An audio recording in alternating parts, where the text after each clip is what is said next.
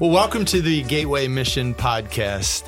We're really glad that you're listening. If this is your first time, welcome for that first time. If you come back, man, we're glad for that too. My name is Steve Rusticus. I'm the Chief Operations Officer here at Gateway Mission. And this podcast has really two simple purposes. One, we want it to be informational. We want to talk about what we do, how we do it, and most significantly, why we do what we do. And then secondly, we want to give some inspirational stories. God's at work. He's at work in and through Gateway Mission in the lives of the men, women, and children that are here.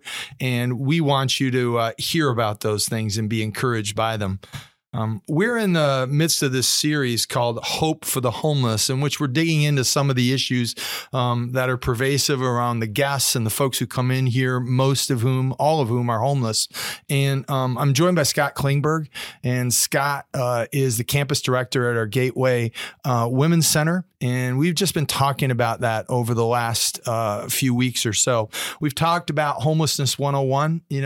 We just sort of gave some background on current situations, how homelessness is changing. We talked a little bit about visible and invisible poverty, that the things we see are significant. When people don't have a home and they don't have food, they don't have clothing, we got to deal with that. But there's those invisible things, and we want to get at interchange and transformation. So we want to deal with those things. And in our last episode, we spent some time talking about what does real help look like. And we learned that it's kind of individualized. Maybe you can talk about that a little bit and what that process is like, just as a recap, Scott. Sure. Yeah. Steve Corbett and Brian Fickert had wrote this great book called When Helping Hurts. And, and that's kind of our topic today is about misguided compassion. But, we tend to go wrong on this. But when helping works, there's really three steps to helping. There's this idea of relief. That's providing that emergency help, that food, clothing, shelter, those emergency needs that somebody needs right now. And that's where we get stuck a lot of times. But the real help comes in what they call rehabilitation and development. Rehabilitation being those things like job training and coaching and accountability. And developing is deeper relationships that are developed in mentoring and really trying to get to a self-sufficiency. But if we get stuck on that relief part and only give out those things that are an emergency help, that truly doesn't help anybody. Then we get to actually your help hurts. Right. So and you look at our website, you'll see things like Open Door and Pathway and our Gateway Addiction and Discipleship program that, sort of link up to those three things really. And they address those needs. And we want to walk with people into long-term change. Today, we're going to talk a kind of an odd maybe phrase. We're going to talk about misguided compassion because we want to be compassionate, but there's ways that are helpful to do it and there's ways that aren't. And one of the things we're blessed with here in the West Michigan area is people who really do want to help. They're compassionate, they're caring. They don't want people to continue to live in the challenges, especially the issues of homelessness. But there's a way in which we do that, right? There's a way in which we are compassionate, and there's misguided compassion that doesn't oftentimes help. Maybe let's talk about that a little bit. Yeah, I think that misguided compassion comes in when we tend to apply the relief instead of what's really needed. I mean, I equate it to like if I'm in a lot of pain and I go to the emergency room, I don't want just my pain to go away. I mean, that's ultimately what I want, but there's a reason for that pain. And if I go to the emergency room and they just keep giving me painkillers, that's not truly going to help me when I could have something that's fatally wrong with me. So it's that idea of not providing just that emergency relief, but getting to the deeper issues that we've talked about, what really goes on. And that comes more in the rehabilitation and development stages of help, not just stuck on that emergency relief. Because when you stay in that emergency relief, you get into this unhealthy dependency. I just become dependent on you to give me things, to provide for me. And then there's a kind of an unusual relationship develops there. Yeah, it really masks whatever is deeper inside of people.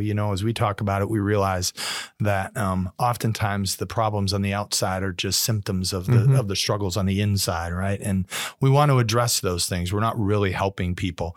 Robert Lupton has this book, Toxic Charity, and he talks about what happens if we kind of go down this path of addressing only the relief, and then what happens with dependency. And he talks about those 5 steps to that kind of dependency. What are those? Yeah, those 5 steps to dependency, he really outlines it well. But you give something to somebody once and you elicit appreciation from them. They just really appreciate what you've given them. You give it to them twice, and it really begins to begin to anticipate what you're going to give them. And I've been through this journey myself. You give it to them 3 times, and then it becomes an expectation. They just really see you. They're going to expect you to give it to you. 4 times, and it becomes entitlement. Now you have to give it to me. And 5 times, you really establish dependency. Like, I can't live without what you're going to give me. And it's really a progression that happens, and we can fall into this. And when I first got involved with the homeless many years ago, I actually fell into this trap. I met some folks that were living outside, and I began to give them some money, and then I realized real quick that wasn't what they truly needed, and then we began a great relationship. But we can see this in our own lives. All of us in the last couple of years received those wonderful stimulus checks. The first time we got it was appreciated. Then they announced they were going to come out again. Mm-hmm. Well, then they were we anticipated, okay, this is going to be good, And then the next year comes and we didn't get it. And it's like, well, we were kind of expecting where's our check? Where's our check? Yeah. Fortunately, it ended there. But we see that same kind of thing happen when we see people in these difficult situations that just get stuck in being dependent on things. And a lot of that happens with government benefits. I mean, learning to be dependent on those and not having that value and dignity in themselves to move forward from that and being themselves. Yeah, let's talk about that misguided compassion, really what it looks like for those especially who are unsheltered and homeless in our community. We talked about that in one of our episodes, that we've seen that increase, and that compassion for people frequently shows itself in, hey, I want to bring you some blankets when it's cold, and I want to bring you some food when you're hungry, and it's cold out here, so let's bring some heaters and let's do this. And it's challenging because we want to help, but it's true, isn't it? When it kind of falls into the category that we've just talked about, those 5 stages of dependency, people begin to depend on it. And so they depend on the blankets, they depend on the clothes, they depend on the heaters, and they never leave the situation that they're in, which is dangerous for them. In an unsheltered environment, it's not how God designed people to live, in this kind of environment. And right, I mean, that's sort of what we begin to see, and it's hard because we want to help. Right. I fell victim to that myself when I first started doing this. We all want to be compassionate, but the question is, what does really compassion look like? And it's more, it leads more into that rehabilitation and development stages, as Robert Lupton has said in his book. And a lot of that comes from what we call challenge, to challenge people to do what they need to do, to take steps to move forward and invite them to do that. And that's where real compassion comes in, because we don't want to, we speak of the unsheltered people. It's certainly not a dignified way to live. It says nothing about their dignity, and the discouragement that's there. And they have lots of things that are going on. There's no doubt. I mean, trauma in their past and mental health issues, but still they are an individual created in the image of God that are worthy of something better than living outside. And that's what we want to come along and do with them, and to, again, bring that challenge to them to move them forward. Yeah. When we see Jesus and the way in which he encountered people, the definition of love and the way in which he loved people included these 2 things that we like talk about is invitation and challenge, right? He drew people towards himself. He met them where they were at. And we want to meet people where they're at, but he also wanted them to live a life that was more full than what they were experiencing. And many times that takes challenge. And so we're constantly kind of calibrating those things, right? We want people to come in and be a part, but we don't want them to stay where they're at. We believe that God has more for them. So we're always doing that. So we ask some questions about, how will the help and the compassion that we're giving impact people 1 year from now, 5 years from now, 10 years from now? And so, right, we ask, will it make a difference? How does it impact? We really want to see, we ask ourselves the question, the help that I want to give them, how is that really going to help them 10 years from now?